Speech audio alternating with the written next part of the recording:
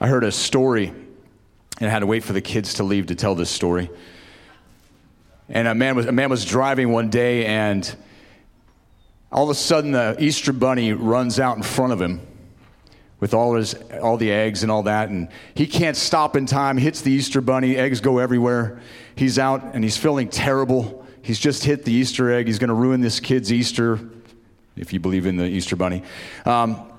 And he's feeling bad, and so he's there trying to resuscitate the Easter bunny, and another lady drives by, and she sees him, and she stops, and she comes over, she goes, "Oh, can I help in any way?" And he's like, "I can't resuscitate the Easter bunny. Easter's ruined."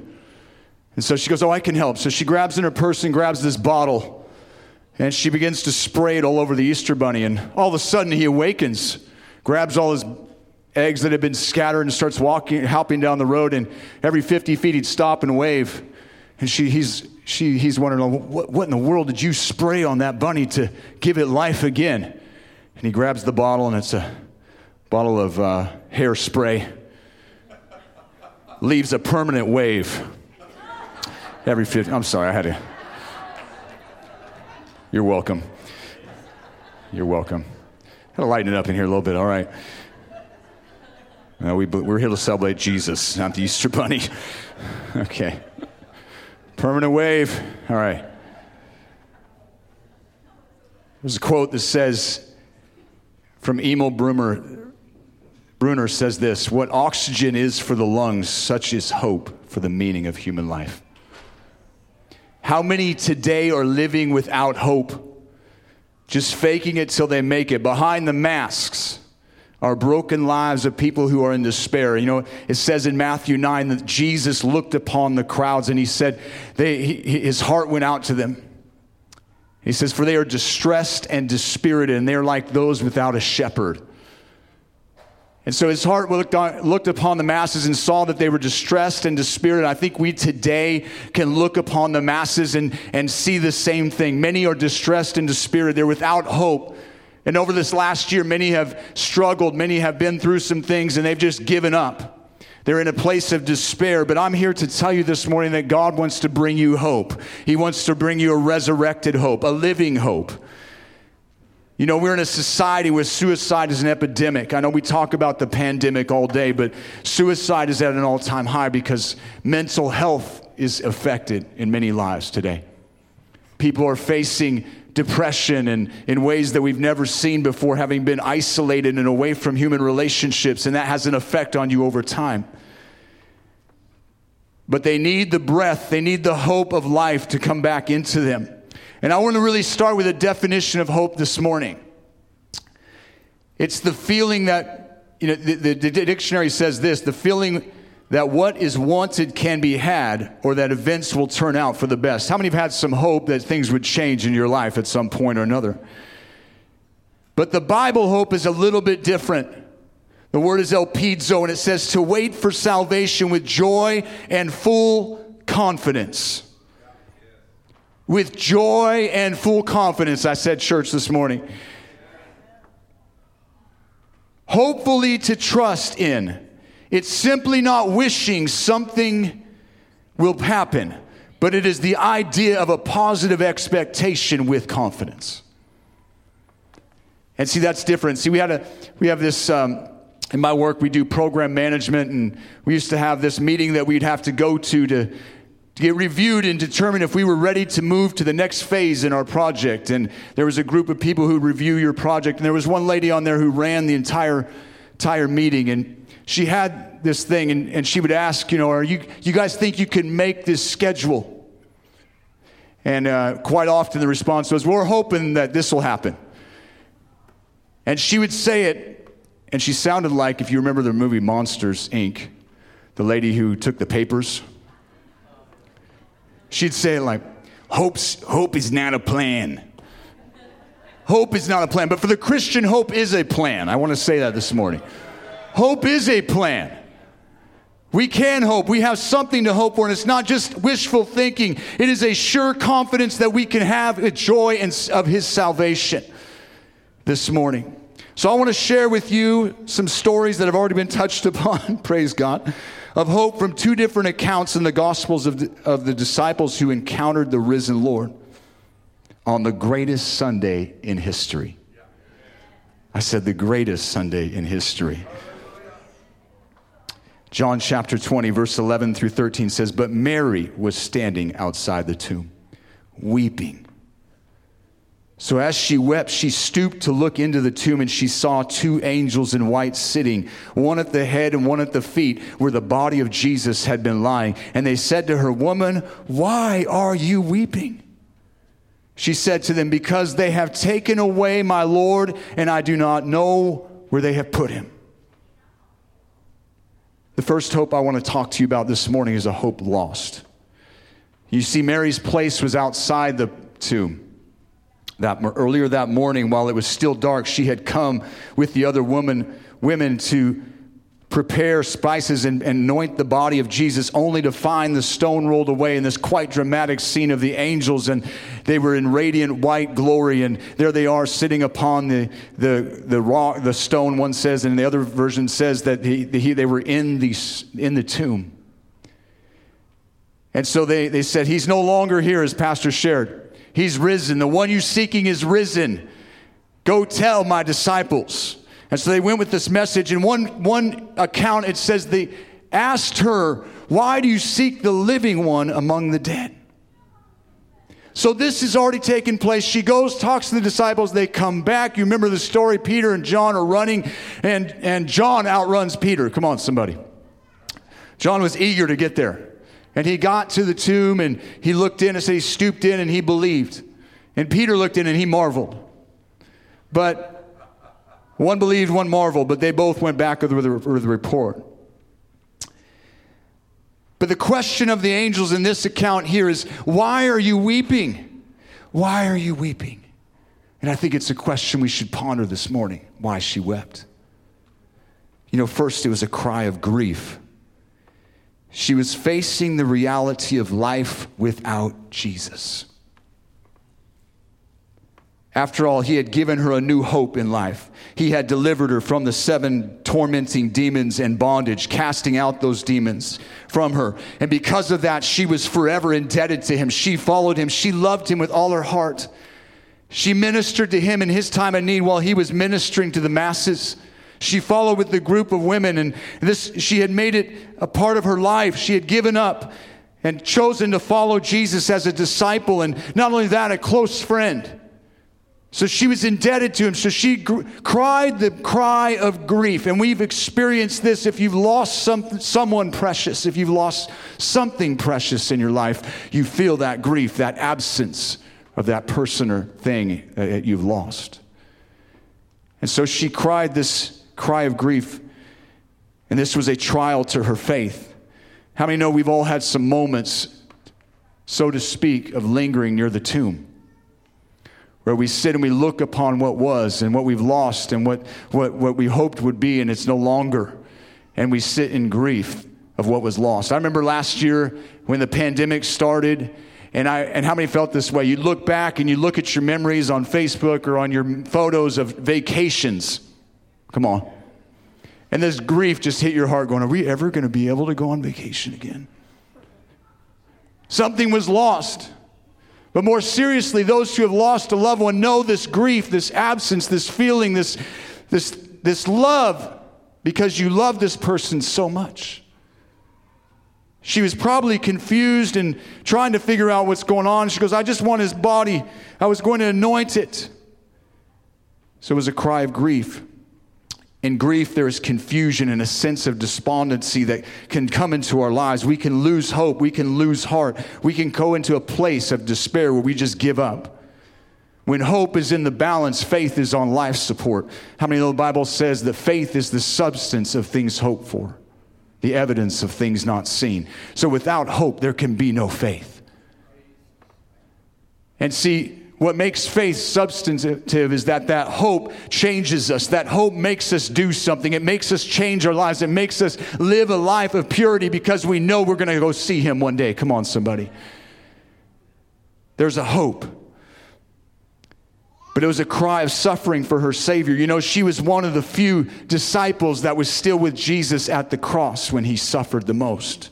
She saw it up close and personal and firsthand, how he was pierced, how he was nailed, and how he suffered, and how he cried out to his Father. She saw those final hours close up while the disciples were distant, many of them.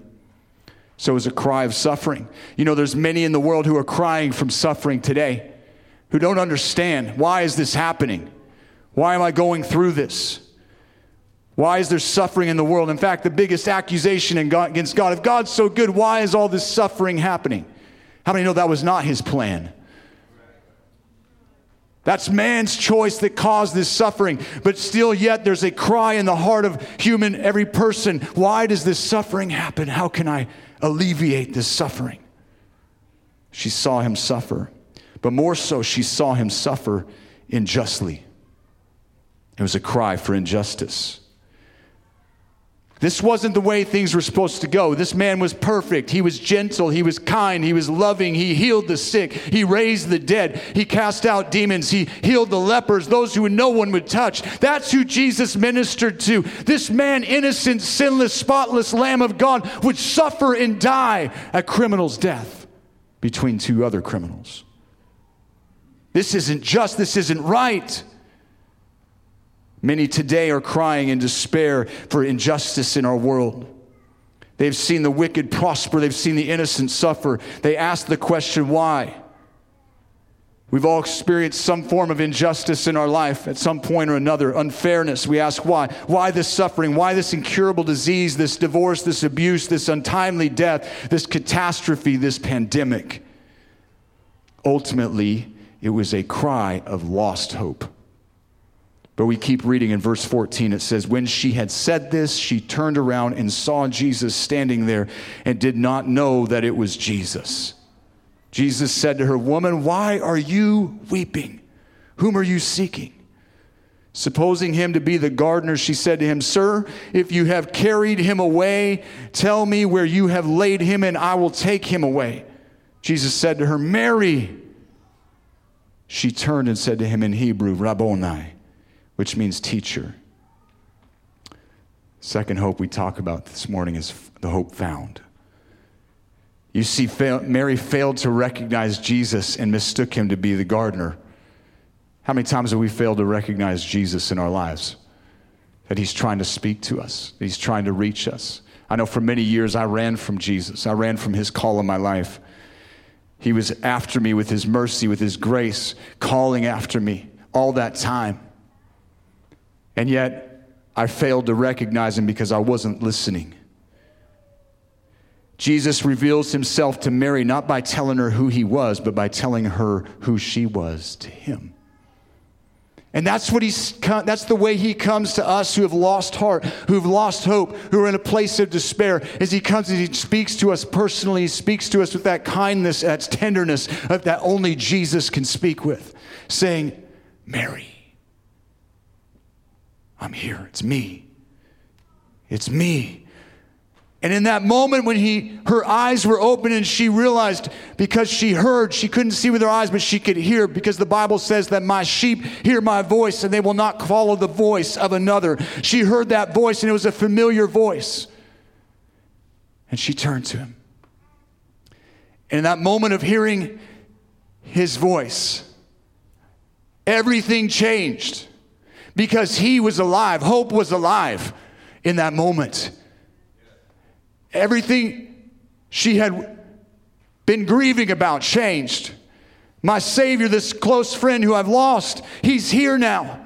He's overcome death, hell, and the grave. I don't know how he did it, but he did it. This stone was not just shoved up against that grave hole. It was sealed with the Roman seal. It was guarded by guards who were willing to give their lives to keep people from stealing the body. And yet, he overcame that. He overcame man's power. He overcame the Roman authority. He overcame natural obstacles to come out of that grave because of the power of the resurrection. Come on, somebody. Hope found. The risen Lord comes to the aid of those who have lost hope, lost heart, are broken, and he speaks directly to us personally. Psalm 34:18, somebody needs to hear this morning. The Lord is near to the brokenhearted, and he saves those who are crushed in spirit. He saves those who are crushed in spirit. You might feel crushed this morning. You might feel under it, but I'm here to tell you there is still hope. You have breath. There is still hope. Come on, somebody.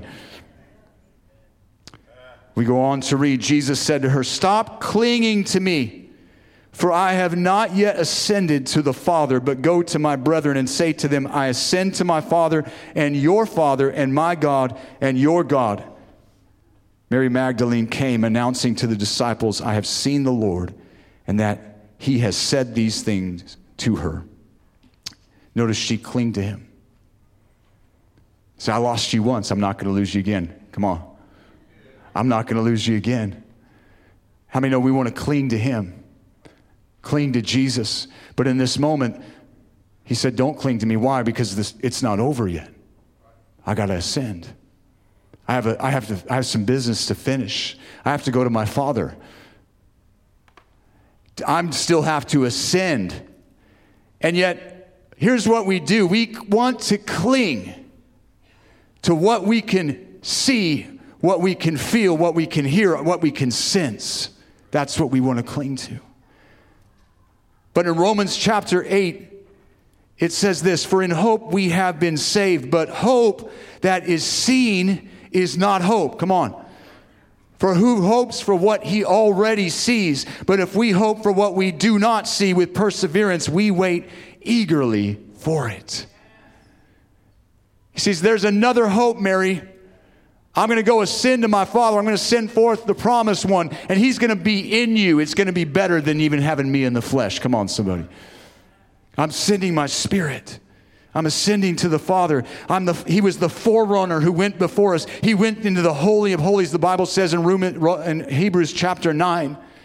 Just like in the Old Testament, there were shadows and forms of things to come. The priest once a year would go into that Holy of Holy places with the blood, the sacrifice on the Day of Atonement, and he would put that blood upon the altar, upon the mercy seat, and then the fire of heaven would come down, and then the sins of the nation would be forgiven. But Jesus once and for all went into the Holy of Holies in the heavenly place, the real one, and he went in and he once for all finished the job. Come on, somebody.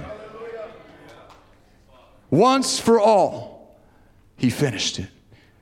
And Hebrews goes on to say he will appear a second time for salvation without reference to sin to those who eagerly await for him. We have a hope and a future, church. Come on. We need to live as a people who eagerly await his second coming so that we aren't like those disciples who were taken by surprise, even though he had told them multiple times, "I will rise on the third day." He's given us his word. He's coming back. We have a hope. Hope lost, but hope found. Now turn with me to Luke chapter 24, where we've already been today. Praise God. We're going to go back. And here's Jesus, these two men, somewhat anonymous disciples. We know one's name was Cleopas, but we don't know the other one. But they're on a journey to Emmaus, which the Bible says was about 7 miles away from Jerusalem. And they're on this journey and they're having this chat and they're processing everything that's been going on this amazing day, these last few days, trying to make sense of it, perplexed and sad. And Jesus comes in. He was snooping in their conversation. He said to them, "What things?" And they said to him, "The things about Jesus the Nazarene, who was a prophet, mighty in deed and word in the sight of God and all the people." I can see Jesus behind him going, "Yep, that's right. Amen. How the chief priests and our rulers delivered him to the sentence of death and crucified him. But we were hoping," somebody say, "We were hoping," "that it was he who was going to redeem Israel. Indeed, besides all this, it is the third day since these things happened." Here they were on a journey. And here's what I love is that they're on their journey And Jesus comes up and joins them. And it's such a picture of our lives as we're walking as disciples. And there's times when we're just discussing between ourselves the things of God, the things going on in this world. We're trying to make sense of it. We're perplexed. Maybe we're saddened by everything going on. And Jesus comes in the midst. He says, where 2 or 3 are gathered in my name, there I am. And he comes in and he gets into your conversation. We have this saying in our house when my wife and I are having conversations that we don't want our kids to hear or be a part of. And they like to snoop. How many have some kids that like to snoop a little bit? I was one of those. I'd listen outside my parents' room and they were like whispering. And our saying is this is an A-B conversation. You need to see your way out. But don't see your way out with Jesus. Come on, let him enter the conversation. He's part of it. You know, it says in Mark chapter 16, verse 12, it says, after that he appeared, and this was after Mary, as Pastor John shared, that Jesus chose to first appear to Mary Magdalene is amazing in and of itself. She was the first evangelist of the resurrection. Come on. I love that. Jesus does it his way. Come on, somebody. And after that, he appeared in a different form to 2 of them while they were walking along their way to the country. You see, he had appeared to Mary, or at least what she thought was a gardener. And now he appears to these men as a fellow traveler. I love that Jesus comes to us in a way he knows will reach us. He comes to us in a way that will relate to where we're at. Come on. Jesus knows where you're at. He knows how to reach you. He knows how to get into the middle of your conversation if you'll let him. He enters into the discussion, and I want you to notice what they said. They were hoping that it was he who was going to redeem Israel. They were hoping, implying that they had given up hope. The crucifixion was the end of the story, but even as Minister Jose shared, the story wasn't over. They had joyfully trusted and waited for salvation of Israel. And you know what? There had been many false messiahs. There had been many that came and went. And because of their misunderstanding of Scripture and God's plan, their hope of redemption, at least in their hearts, had been deferred. The third type of hope this morning I want to speak to you about is a deferred hope. A hope deferred. And in Proverbs 13, verse 12 says, hope deferred makes the heart sick, but desire fulfilled is a tree of life. And I can relate to this. So many times we're trying to make sense of God's plan in our life, what he wants to do, where he wants to take us, where he wants to lead us. Make sense of what's happening in the world and saying, God, where are you in the middle of all this chaos? Where are you in the middle of this pandemic? Where are you in the middle of all these riots and everything going on in our world? We're trying to make sense of it. And he enters in. But we misunderstand many times. We misapply Scripture. We don't understand his purpose. And because of that, we start hoping in something that's not his plan. Are you with me this morning? We hope in something other than him. See, the psalmist said, soul, why are you disquieted within me? Hope in God. In him is our hope. They were hoping for a political change. All right, Christians, we got quiet in here. He's going to come and redeem Israel. He's going to make us a powerful nation again. Yes, but not in the way you thought he was. We've had expectations, and we're discouraged because our expectations haven't been met. Ooh, expectations can be dangerous when they're wrongly set. Because we keep hoping for something, and it's deferred, it's delayed. We're hoping for something, it's deferred, and it's delayed. And soon you just, when's this going to come? When's this going to come? And the heart gets sick. We have many with sickened hearts today They live a life something other than they hope for.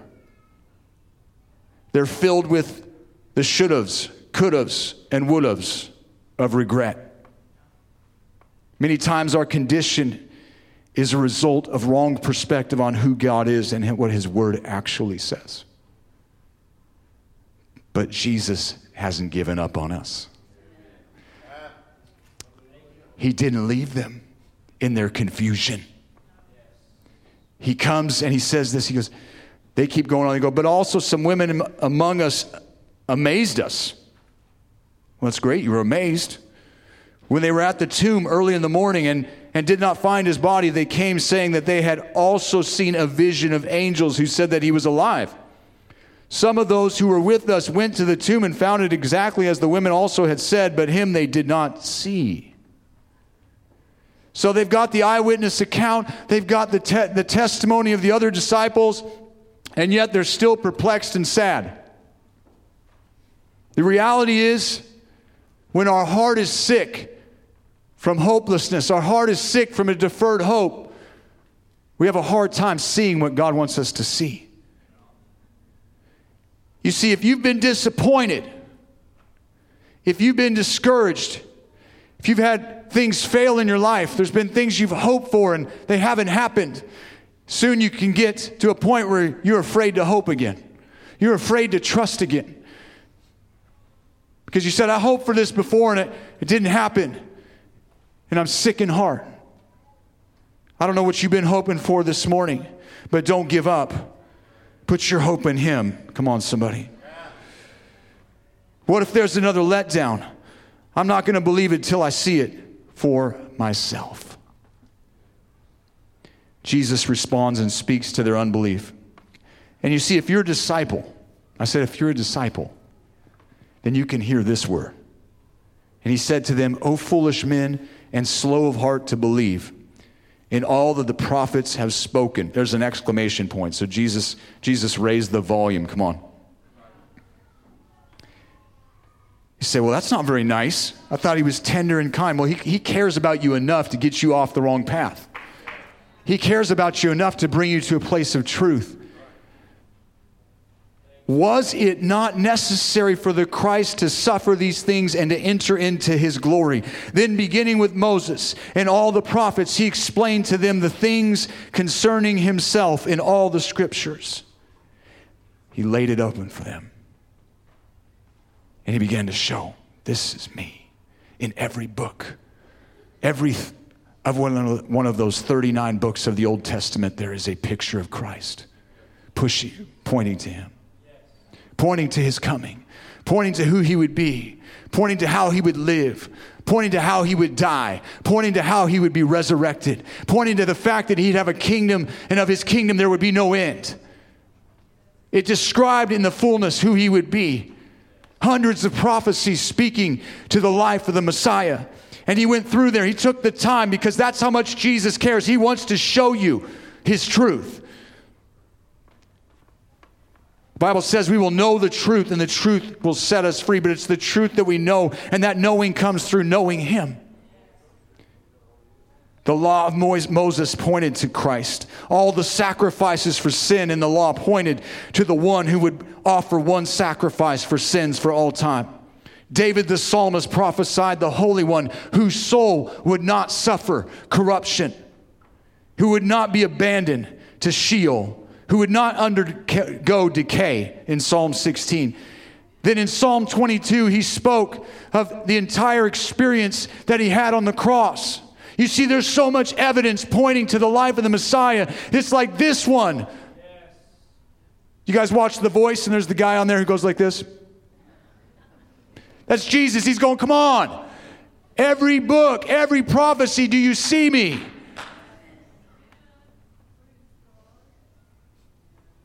Isaiah spoke of the suffering servant, despised and forsaken of men, a man of sorrows and acquainted with grief, who would bear our griefs and sorrows. He was pierced for our transgressions. He was crushed. He was bruised for our iniquities, and the chastisement of our peace was upon Him. Described the cross, described everything the suffering servant went through. In all, just in the day of His crucifixion, some odd 30 prophecies fulfilled that pointed to who he was and what he would do and what he would suffer. And when it says he explained, that means he unfolded it for them. Truth, truth, do you see it? I am he. They still weren't seeing it, but they're intrigued. Some of us, that's how we came to the Lord. God begins to show us some truth, and we're like, I want to hear some more. I want to hear some more. And it says that, and they approached the village, verse 28, where they were going, and he acted as though he were going farther. But they urged him, saying, stay with us. Do you see this? Jesus is going to keep going. And he's going, do you want me to come? He needs an invitation. He needs an invitation into our house, into our place of, in our hearts. He needs an invitation. But they urged him. And the Bible, and this word urged is like they constrained him. It's almost like they grabbed him. No, you must come with us. Come on. Stay with us, for it is getting towards evening, and the day is now nearly over. So he went in to stay with them, and when he had reclined at the table with them, he took the bread and blessed it, and breaking it, he began to giving it to them. Then their eyes were opened, and they recognized him, and he vanished from their sight. They said to one another, were not our hearts burning within us while he was speaking to us on the road? While he was explaining the scriptures to us? Were not our hearts burning? Last hope I want to speak of this morning is the hope revealed. Stay with us. They may not have yet recognized him for who he really was, but they knew they wanted more of his company. I don't know where you're at this morning, but I hope you'll invite him. You'll constrain him to come and recline with you. He says he knocks at the door of our hearts. And if we'll open the door, he'll come in and he'll sup with us. He'll recline with us. He'll be with us. He'll speak and share truth with us.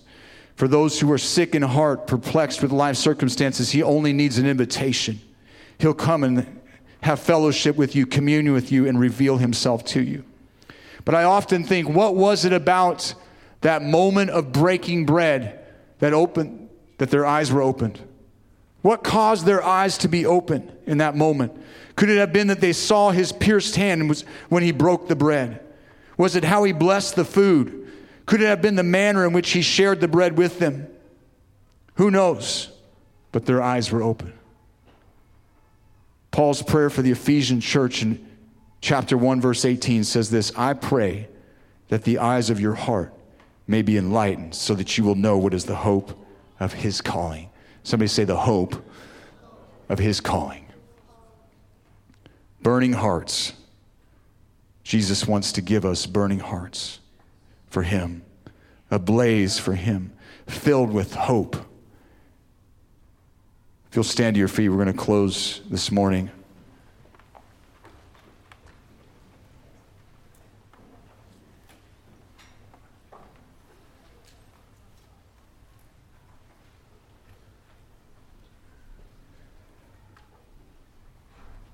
Someone also shared this verse, but I'll share it again. Blessed be the God and Father of our Lord Jesus Christ, who according to his great mercy, his great mercy. You see, mercy is not getting what we deserve. Mercy is not getting what we deserve. Isaiah 53 says, all we, like sheep, have gone astray. Each of us has gone his own way. Romans 3:23 says, we've all fallen short of the glory of God. Well, we've all sinned and fallen short of the glory of God. But in his mercy, come on somebody, how many remember that day, this morning, you were born again to a living hope? See, I can go through, in 1 Corinthians 15, Paul lays out, like the brilliant lawyer that he was, he lays out the case for the resurrection. He says, if there's no resurrection, then our faith is futile. Come on. What are we doing? Let's just shut up the church. Let's just quit doing what we're doing. Just go back. Maybe we can just level the church and put something else here. Might as well, because if there's no resurrection, what are we doing? You see, they marveled at his teaching. Or they were moved by his teaching. They marveled at his miracles. They mourned his crucifixion. But it's his resurrection that made the difference. See, without his resurrection, he would have just been another great, good man, martyr. But because of his resurrection this morning, we have life. See, the grave no longer has power over us. There is a hereafter. There is a hereafter. This ain't all it's about, folks, this morning. Your life is more than the dash on your gravestone. See, how we live in this moment here in this time determines how we will live in eternity. The choices we make now matter because they matter in how we will live in eternity. Many of us have lived in the moment, seeking to fulfill desires some other way other than through Christ. And we're left with this emptiness. See, I know I experienced that 25 years ago. When after years and years of rebellion and sin and running from God, I woke up one morning and realized I'm empty. I'm empty. All this stuff has left me empty. Because I believe in every single human there is a God-sized hole. And you can try to fill it with the things of this life, but you will be like hope deferred. You will be like hope deferred. You'll keep filling it and filling it. It's not it, so I have to get something else. I have to get success. If I just get this job, if I just get this, then I'll be good. If I just get this relationship, then I'll be good. But yet you get there and you're still empty. You're still empty. Then one night at this altar, God touched my life. Jesus in his great mercy came and he touched my life. And he said to me this, he said, "You've tasted of the world, but now I give you a taste of me. Now you decide." The psalmist said, "Taste of the Lord and see that he is good. Blessed are those who take refuge in him." What does it mean to take refuge in him this morning? It's to make him your hope. Don't know where your hope has been. Maybe it's on life support this morning. Maybe you're in a place of grief. Maybe you're in a place of sorrow. You say, I want to believe, but help my unbelief. I hear you, Pastor, this morning, but I'm so mired in this place. I need hope. The Holy Spirit's here to come with his love and his grace and once again awaken your heart to a hope and a future.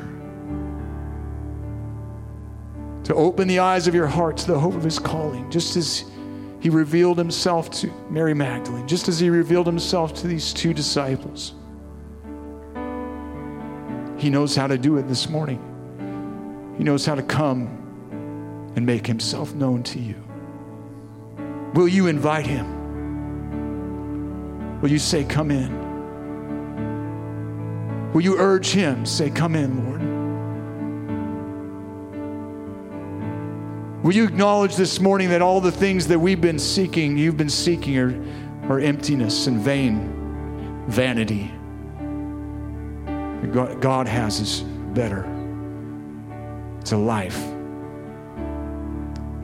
You see, this resurrection is so important.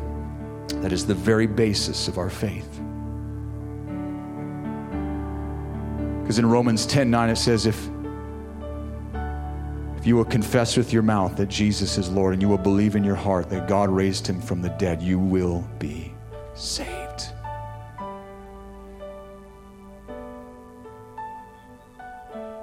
There's so much proof to this resurrection, but the greatest proof I can offer you this morning is all around this room, lives that have been transformed, lives that have been changed, sinners delivered, marriages restored, lives healed, bodies touched, healed, because his resurrection power is still alive today in his church, in his people. He's alive today. He's in us. We've been born again to a living hope through the resurrection of Jesus from the dead. So wherever you are this morning, I want to pray for you. I know we're situated differently with these tables this morning, and I'm not going to ask you to come up, but I'm going to ask you where you are just to bow your head for just a moment. And I wonder if you would just let the Holy Spirit speak to your heart.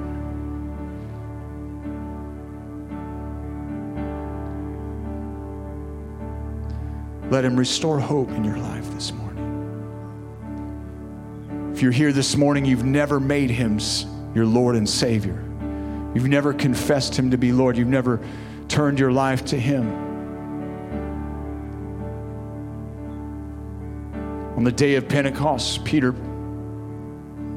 preached the message of resurrection, and it was so powerful and so moving that these thousands of people who heard it, they turned to him and said, "What shall we do, must we do to be saved?"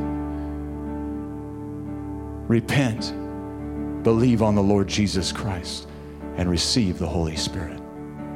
Repent. Oh, it's not a bad thing. It just says, Lord, I acknowledge you this morning. I acknowledge that I have sinned, that I've tried to do things my way.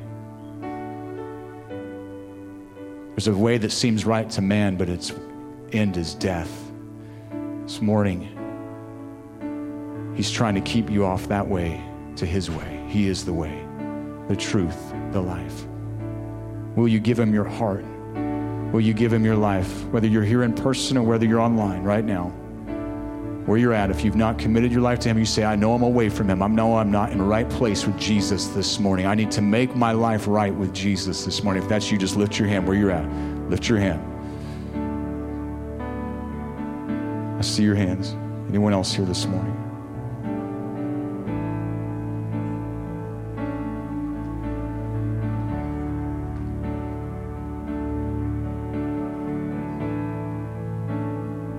Let's all pray together. Father, we just thank you.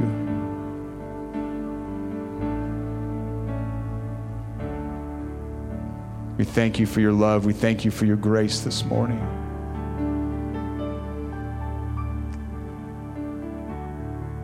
Open your eyes. If there's someone with their hand raised next to you, just pray for them. If you need hope this morning, you're in a place of despair, just lift your hand where you're at. Maybe you have sickness in your body, or you're struggling, you're in a place of hopelessness or despair. God is here to minister to you. Before we go to this meal, Holy Spirit wants to minister to people in this place. And if that's you, just lift your hand, and we're just going to sing this song and let the Holy Spirit move in your life. Father, we thank you. We bless you this morning, Jesus.